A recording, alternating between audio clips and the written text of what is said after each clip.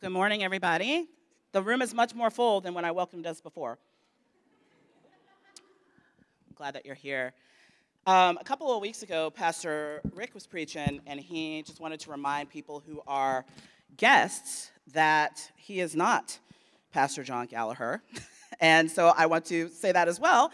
Our lead pastor is actually on sabbatical right now, and so we have been in this space where we're sharing together in learning about Jesus in the book of Matthew and the ways that the miracles that he performed really are lessons for us today, the lessons that we can take from them. So glad to be here, but I'm not John.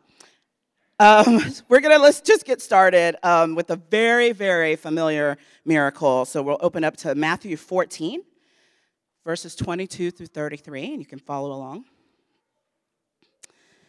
Immediately, Jesus made the disciples get into the boat and go on ahead of him to the other side while he dismissed the crowd. After he had dismissed them, he went up on a mountainside by himself to pray. Later that night, he was there alone, and the boat was already a considerable distance from land, buffeted by the waves because the wind was against it. Shortly before dawn, Jesus went out to them, walking on the lake. No big deal. Jesus walking on the lake. When the disciples, shortcut, right? He's walking on this lake. When the disciples saw him walking on the lake, they were terrified. "It's a ghost," they said, and cried out in fear. But Jesus immediately said to them, "Take courage. It is I. Don't be afraid." "Lord, if it's you," Peter replied, "tell me to come to you on the water." "Come," he said. Then Peter got down out of the boat, walked on the water, and came toward Jesus. But when he saw the wind, he was afraid, and beginning to sink, cried out, "Lord, save me!" Immediately, Jesus reached out his hand and caught him. "You of little faith," he said, "why did you doubt?" And when they climbed into the boat, the wind died down. Then those who were in the boat worshiped him, saying, "Truly, you are the Son of God." So let's break it down a little bit just for context. The miracle of Jesus walking on the water is actually reported in 3 of the Gospels. So if you look at this passage, Matthew 14, it's also in Mark 6, verses 45 through 56, and John 6, 16 through 21. And this is the last year of what theologians believe is Jesus' 3.5-year ministry. His ministry officially began at 30 years old, and then he was crucified by the time he was 33. He's been traveling and performing miracles all over and speaking and teaching and giving evidence that God has sent him. He's opening ancient texts that they've lived with their whole lives and providing them with wisdom and insight and understanding that is, quite frankly, astounding people. In short, he is blowing their minds. He's also gathered a group of ragamuffins, devoted to him, completely devoted to him, but they're also living very much in their own fear and their own humanity. Sounds a little bit like us, right?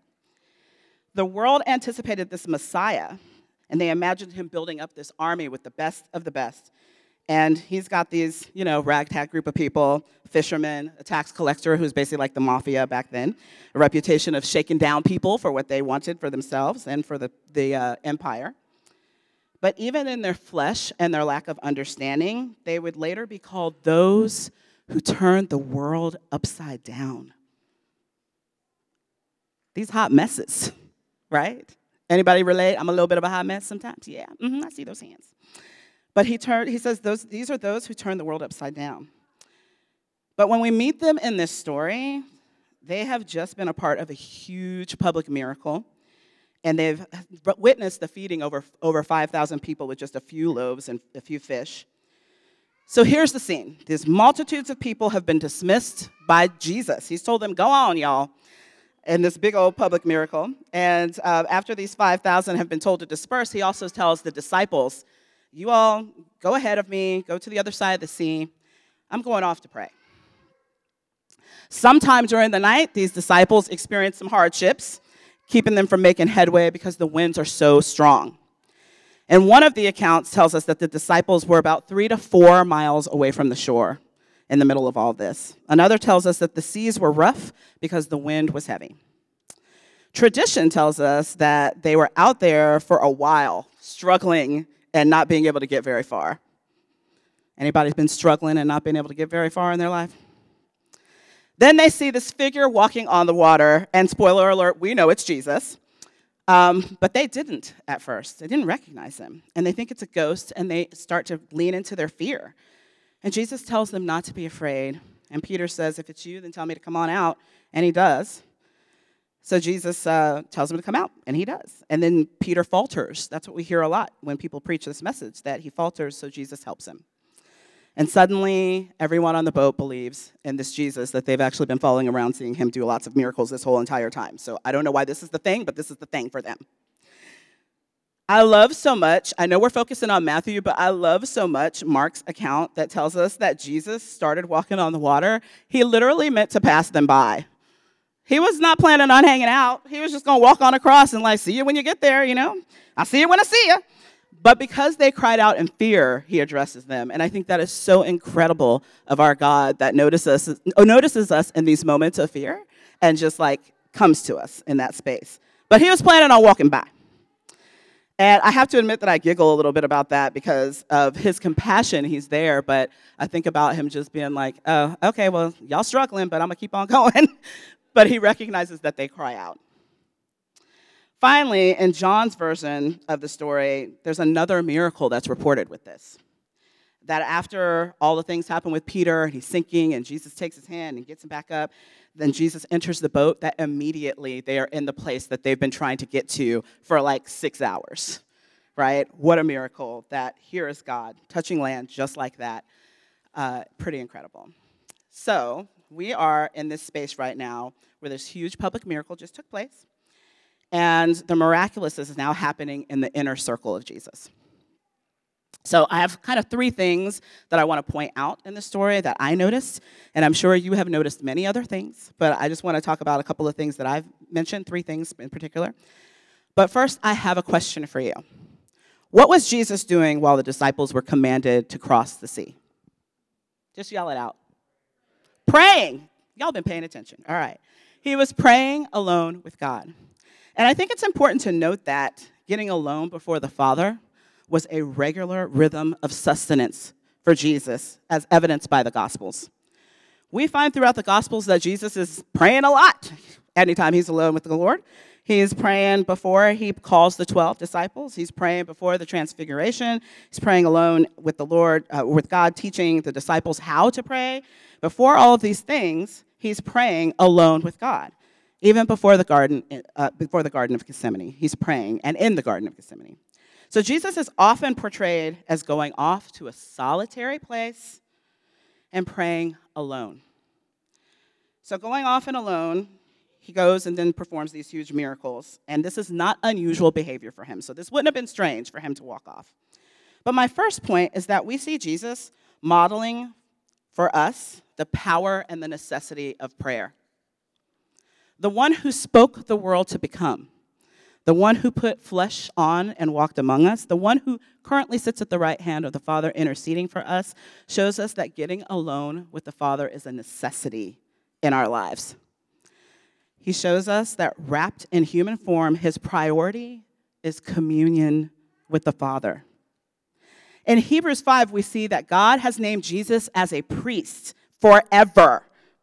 And we see evidence of that rhythm of his prayer in this verse. His example of reliance on God and consistent intimacy through communication with God is an important observation. So Hebrews 5, 7 through 10 says, "In the days of his humanity, he offered up both prayers and pleas with loud cries and tears to the one able to save him from death, and he was heard because of his devout behavior. Although he was a son, he learned obedience from the things which he suffered. And having been perfected, he became the source of eternal salvation for all those who obey him, being designated by God as high priest according to the order of Melchizedek." I like to think about this. Jesus praying for us, pleading for us. working out his own suffering and the suffering he sees around him in obedience to the Father in times of solitude. We find in Genesis 3 a picture of God walking in the cool of the garden to commune with those that he created. Adam and Eve hide, of course, in their nakedness, but we know that this is something that they expect, that God is walking with them in the cool of the garden. God's intention is intimate relationship with us, and Jesus models this for us. Why has it become so easy for us to make communication with God an afterthought or a chore? We spend more time updating social media statuses, worrying, consuming media than our time with God. But I also want to be careful to move here because there are people in our midst who have experienced incredible church hurt from shame, from people being legalistic and telling them how they need to spend their time with God alone and what that's like. And they're hurting in the pews next to you, and they're hurting online. In churches that have been shaming people into conformity or some burdensome measurement of our loyalty to God, I want to say that's not okay. That's not what I'm suggesting at all. Jesus shows us that God desires to have intimacy with us. It's not out of manipulation, not out of obligation, but simply because he desires for us to know him and to be known, to trust him, to come to him. If Jesus spent his time in this way, and I want to follow Jesus, then it makes sense that I should be in this space, that it's imperative that I learn how to commune with God alone, that I put God above everything, that in his human experience, the scaffolding around everything that he did was being with the Father. The second thing that I want to talk about is power. If you were here last week, if you didn't, get your whole life because you need to watch the video. Pastor Caleb did this incredible job of taking us through the miracle that preceded this miracle, the feeding of the 5,000. So that's why in the beginning of this it says immediately after, because something happened before that. Immediately after, there's this incredible miracle. And Pastor Caleb just walked us through, and so you should check out the recording if you didn't. It was so incredible that I shared it with our staff at Step by Step, and I was like, y'all need to watch this. It was so good. And it's things that we've all heard before, but we need to hear it again and again and again, right? He shared that Jesus indiscriminately cared for the crowd, not giving preferential treatment or deciding who deserved it or didn't, but everybody got fed. And Pastor Caleb also reminded us that the gospel is more about power and authority than about ethics. Our God isn't just a nice guy, right? He's not just loving, he's righteous, and he's justice. He's powerful. And we see the echoes of the power of God in the one that he sent. There's biblical evidence. So let's start we're going to go through a couple of scriptures really quick, and I'm just going to point out some things that in these scriptures, we see that there's power over the natural, and that means that equates with power. So as these disciples are watching Jesus, they're recognizing, ooh, here's this power in the natural. This equates with power because we know this, because this is in our ancient text. In Genesis 1, 6 through 7, it says, "Then God said, 'Let there be a space between the waters to separate the waters of the heavens from the waters of the earth.' And that is what happened. God made this space to separate the waters of the earth from the waters of the heavens." Here we are, nature, right? In the natural and in the supernatural, here is God. In Joshua 3, 13 through 17, just going to point out a couple of them. "And it shall come to pass, as soon as the soles of the feet of the priests who bear the ark of the Lord of all the earth, shall rest in the waters of the Jordan, that the waters of the Jordan shall be cut off, the waters that come down from upstream, and they shall stand as a heap." So we're seeing this miracle of these priests being able to walk into this water, and the water stands as a heap, which also is reminiscent of another scripture that we'll talk about in just a moment. And then we also see in 2 Kings, verse 2 Kings 2, 6 through 16. "Then Elijah said to him, 'Stay here. The Lord has sent me to the Jordan.' And he replied, 'As surely as the Lord lives, and as you live, I will not leave you.' So the two of them walked on. 50 men from the company of the prophets went and stood at a distance, facing the place where Elijah and Elisha had stopped at the Jordan. Elisha took off his cloak, rolled it up, and struck the water with it. The water divided to the right and to the left, and the two of them crossed over on dry land. This would not have been a surprise at all to the disciples to put that together, that here is Jesus taking command of the natural elements. And of course, the famous one in Exodus 14, 10 through 18, I'll just look at the verse 15. And the Lord said to Moses, "Why do you cry to me? Tell the children of Israel to go forward, but lift up your rod and stretch out your hand over the sea and divide it. And the children of Israel shall go on dry ground through the midst of the sea." And Isaiah 43, 2, "When you pass through the waters, I will be with you. And when you pass through the rivers, they will not sweep over you."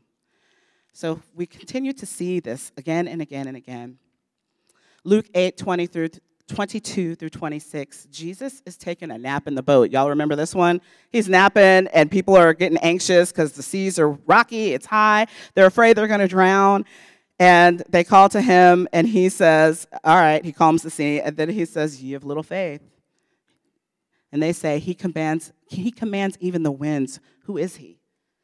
So they're also starting to question. We see these over and over again. So when Jesus walks on the water, it's a sign to the disciples of who he really is and who he says he is, and that's power. Throughout the Bible and history, we know people believed in deities controlling things, like all the things in the natural, but they hadn't actually witnessed someone doing it. The Bible does not tell us why, like I said before, this particular miracle was the thing for them, that they recognized him and his power, but the disciples became certain, and it changed their hearts and their minds. So Jesus isn't someone who's just a nice guy that we should follow because he's compassionate and loving. He's not just the Jesus that welcomes the children. He's also a powerful creator who has given power to take away and to give. He marks us as his in the courtroom of the accused. He is powerful and not just a nice guy. One of my favorite quotes from Brennan Manning is this: "I want neither a terrorist spirituality that keeps me in a perpetual state of fright about being in right relationship with my Heavenly Father, nor a sappy spirituality that portrays God as such a benign teddy bear that there is no aberrant behavior or desire of mine that he will not condone. I want a relationship with the Abba of Jesus, who is infinitely compassionate with my brokenness and at the same time an awesome, incomprehensible, and unwieldy mystery." That is the Jesus that we serve. We also know that we will never be immune to the storms of life. Not one time. The loved ones who prayed and fasted and somebody still passes away, the diagnosis that you get that you didn't expect. We do not see the answers to something that we've been begging God for years. Those are some of the storms of life. Stress, anxiety, the storms of life that we face, being disappointed. We're not immune from them just because we love Jesus. So some of you know that I have 3 jobs, which is why I don't preach very often. I'm an associate pastor here at Embrace, but I'm also the executive director of a ministry that serves young single moms called Step by Step. Many of you support, and this church actually supports Step by Step. And we serve young moms ages 12 to 24 and their kids. But I also have a consulting business. And I get to work with organizations and facilitate a lot of meetings, especially between people who don't like each other, which is my favorite thing. So if you have a big group of people who don't like this other big group of people, call me. That's what I love to do. And do some strategic planning. And last week, I had the pleasure, the honor to be blown away by somebody that I worked with when I worked with this organization. I met a guy named Mike Von Allen. And this is what Mike says. 24 years ago, when I was 24 years old and seemingly invincible, I was blindsided by the arrest and conviction of a violent sexual assault. I served 11 years in prison and 16 years on parole before the Kentucky Innocence Project uncovered a textbook example of mistaken identity. In 2010, and after 27 years as a convicted sex offender, I was fully exonerated of the crime. Knowing how imperfect the judicial system is, I was compelled to protect the innocent from being executed and began advocating for the abolishment of the death penalty. So I'm sitting in a room with this guy. And I'm there to do some strategic planning, and all of a sudden, he blows me away with his life. And he begins to talk about the fact that while he was imprisoned, wrongly accused, no one believing him, no seemingly end to this suffering, and the things that he had to do to be able to survive, and what he's even doing now on the outside to try to survive, all of the things that he suffered, all of the things that he experienced. He says he remembers that his mama was praying for him the whole time, and that his mom would be talking about Jesus all the time in his life, and other family members would be talking about he needed to have a relationship with Jesus long before he went into incarceration. And he said he never, ever believed it. But there in that place of desolation, is where he actually did meet Jesus, where he actually had experiences with Jesus in this broken and unfair system and situation that he was in. He had an opportunity to experience Jesus, this storm of life that he was in. Many of us will never fully understand what he went through. But what he had to do and how he had to get out of there and how he recovered, he sat in the middle of a storm and he was able to find peace. Peace is not found in the absence of the storm, but in the presence of Jesus. And our Jesus is powerful. Jeffrey Curtis Poore says this: in the presence of Jesus is the power of God. This is why the disciples exclaimed, "Truly, you are the Son of God." And then one of my favorite theologians that I'm starting to get to know, thanks to Pastor Christina introducing me to him, John Golden Gay, says this: the sequence of stories involves the exercise of authority. No doubt, the occasions also involve compassion, to which the Gospels occasionally refer. Yet the people who had impure spirits or were sick will have had other people in their families and communities who showed them compassion. What they needed was not compassion, but power. And it is this power that has the prominence in the stories. Jesus heals people with terrible afflictions and with trivial ones. His exorcisms are manifestations of supernatural power, so are his resuscitations.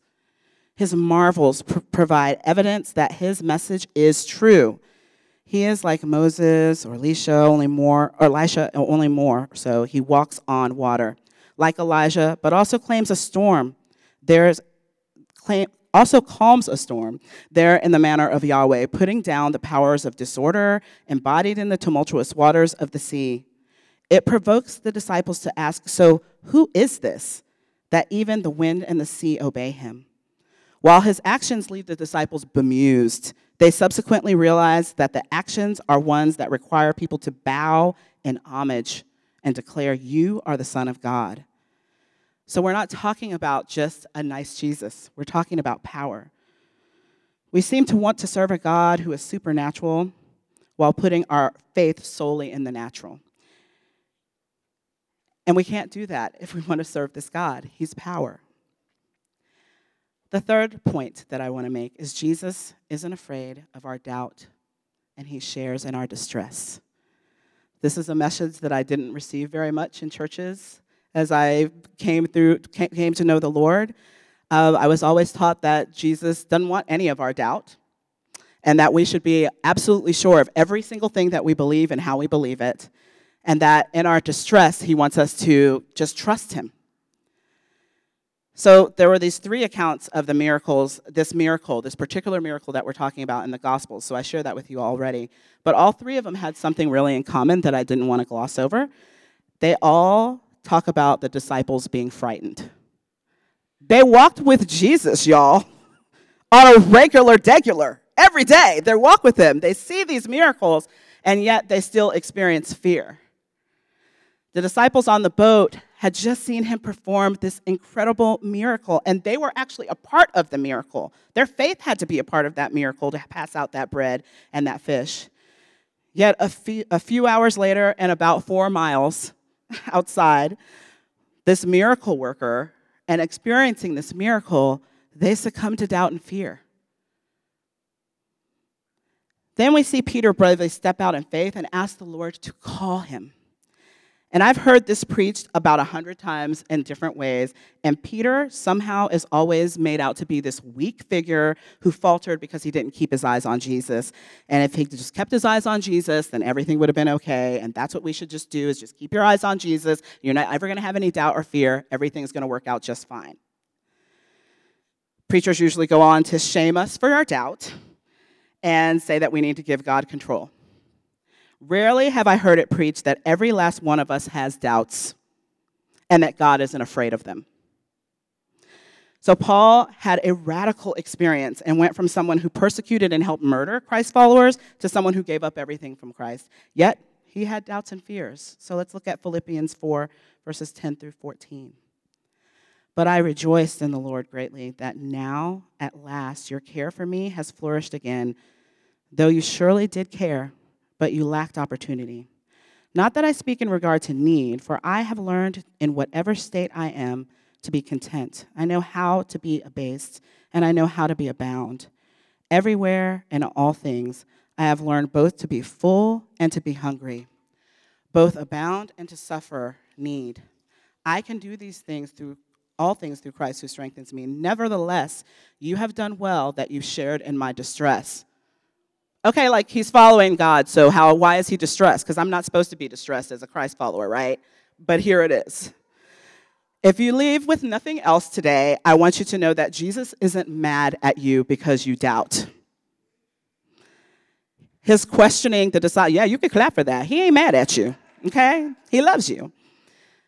His questioning the disciples about their lack of faith, and in this account, his asking Peter why he was doubting, was not a rebuke in disgust, but an invitation to go deeper in trust and faith. Do you think Jesus doesn't understand your cynicism or lack of trust in the world? He walked this world. He gets it. He's with us. He gets it. I would much rather focus on the fact that Peter knew exactly what to do when his faith faltered. He asked Jesus for help. Hebrews 4:15 says this, "For we do not have a high priest who is unable to empathize with our weaknesses, but we have one who has been tempted in every way, just as we are, yet he did not sin." 2 Corinthians 12, 1 through 10 says this, "I must go on boasting, although there is nothing to be gained. I will go on to visions and revelations from the Lord. I know a man in Christ who 14 years ago was caught up in the third heaven, whether it was in the body or out of the body, I do not know. God knows. And I know that this man, whether in the body or apart from the body, I do not know, but God knows, was caught up in a paradise and heard inexpressible things, things that no one is permitted to tell. I will boast about a man like that, but I will not boast about myself, except about my weakness." "Even if I should choose to boast, I would not be a fool because I would be speaking the truth, but I refrain so no one think more of me than is warranted by what I do or say, or because of these surprisingly great revelations. Therefore, in order to keep me from becoming conceited, I was given a thorn in my flesh, a messenger of Satan to torment me. 3 times I pleaded with the Lord to take it from me, but he said to me, 'My grace is sufficient for you, for my power is made perfect in your weakness.' Therefore, I will boast all the more gladly about my weaknesses, so that Christ's power may rest on me. That is why, for Christ's sake, I delight in weaknesses, in insults, in hardships, in persecutions, in difficulties. For when I am weak, then I am strong." Your weaknesses do not scare God. They actually allow that power from the Lord to make you stronger, to strengthen you. Jesus enters into our distress. Period. Peter is sinking and becomes distressed, and he asks Jesus for help. And even though they witness miracles every single day walking with him, they fall back to doubt, just like you, just like me. Many of the disciples were avid fishermen who recognized the dangers of those rough seas. They knew exactly what it meant to be hindered and to be having these high winds in front of them. And they feared the unknown, walking on the water, something they'd never seen. So I don't know about you, but if I'm struggling for 6 hours, I'm thinking my muscles might hurt a little bit. I'm thinking that Even though I hang out with Jesus, I might be kind of losing my resolve a bit. They're back in the place of fear and feeling alone, and all while Jesus sits at the feet of his Father. This story preaches a failure of Peter so many times is actually a triumph. Trusting in the Lord and our understanding his lack of control exactly is what Peter demonstrates. Peter puts his faith in the Lord by getting out of the boat. And we have a tendency to trust what we see, but not the unseen. And sometimes we believe that God will do it for others, but not for us. Let me go ahead and say that again. Sometimes we believe that God will do it for others, and he won't do it for us. I know I'm not the only one who's been in that space. So maybe we believe the lie that we're not good enough Christians, or that we don't deserve his love, that we have to perform in order to earn it. Maybe we came from families of origin that were like that, or from faiths that taught us that we have to be 100% certain of every single thing in the Bible to be able to be seen by him. And I'll tell you this, Peter is the only disciple that is recorded to have walked on the water. He is nearly always cast as the villain or some weakling who needs to get it together, yet he is the only disciple recorded that stepped out of the boat. It is okay that you have doubt and fear. And yes, the Bible says that without faith, it is impossible to please him. But Jesus spends his ministry trying to lead everyone into deeper faith and leading us into the circumstances that will boost our faith. It isn't trickery. He's not some big Loki in the sky waiting for us to fail. Jesus' compassion was activated when his disciples cried out in fear, when Peter leans into his weakness and cries out.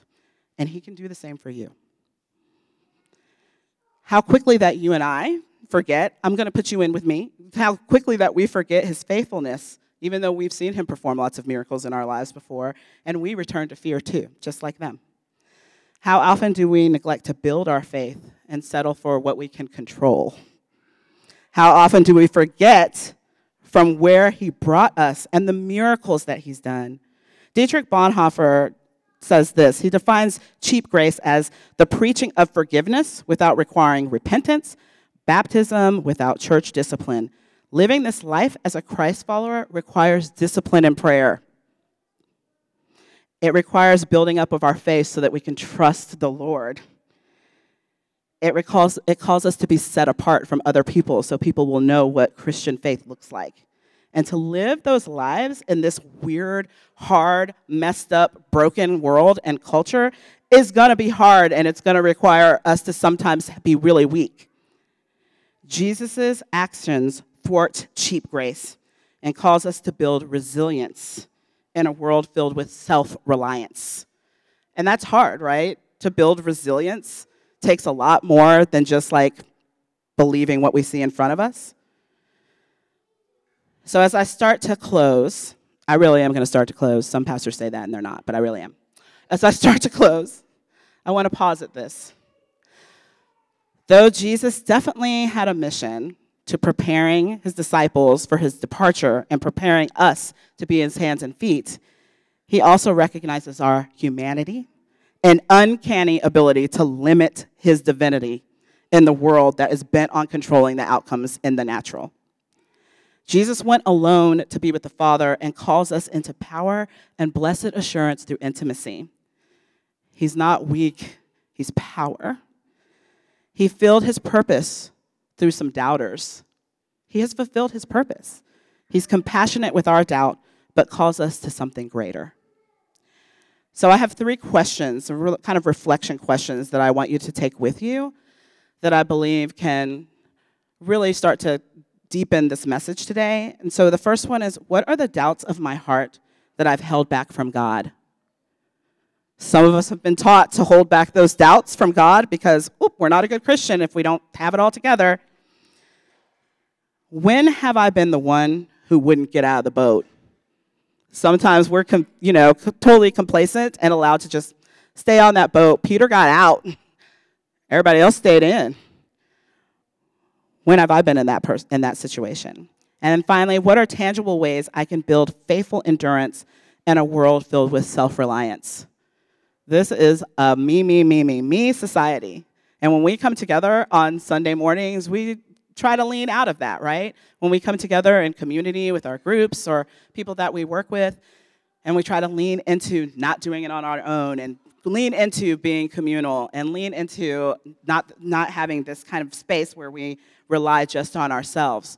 But then we fall right back into it, into worry and doubt and fear, just like the disciples. But Jesus knows. He knows that we are prone to wander, right? We're prone to wander. Doesn't make him angry at us. It makes him lean in. When we call to him, his compassion is activated. In the name of the Father, and the Son, and the Holy Spirit.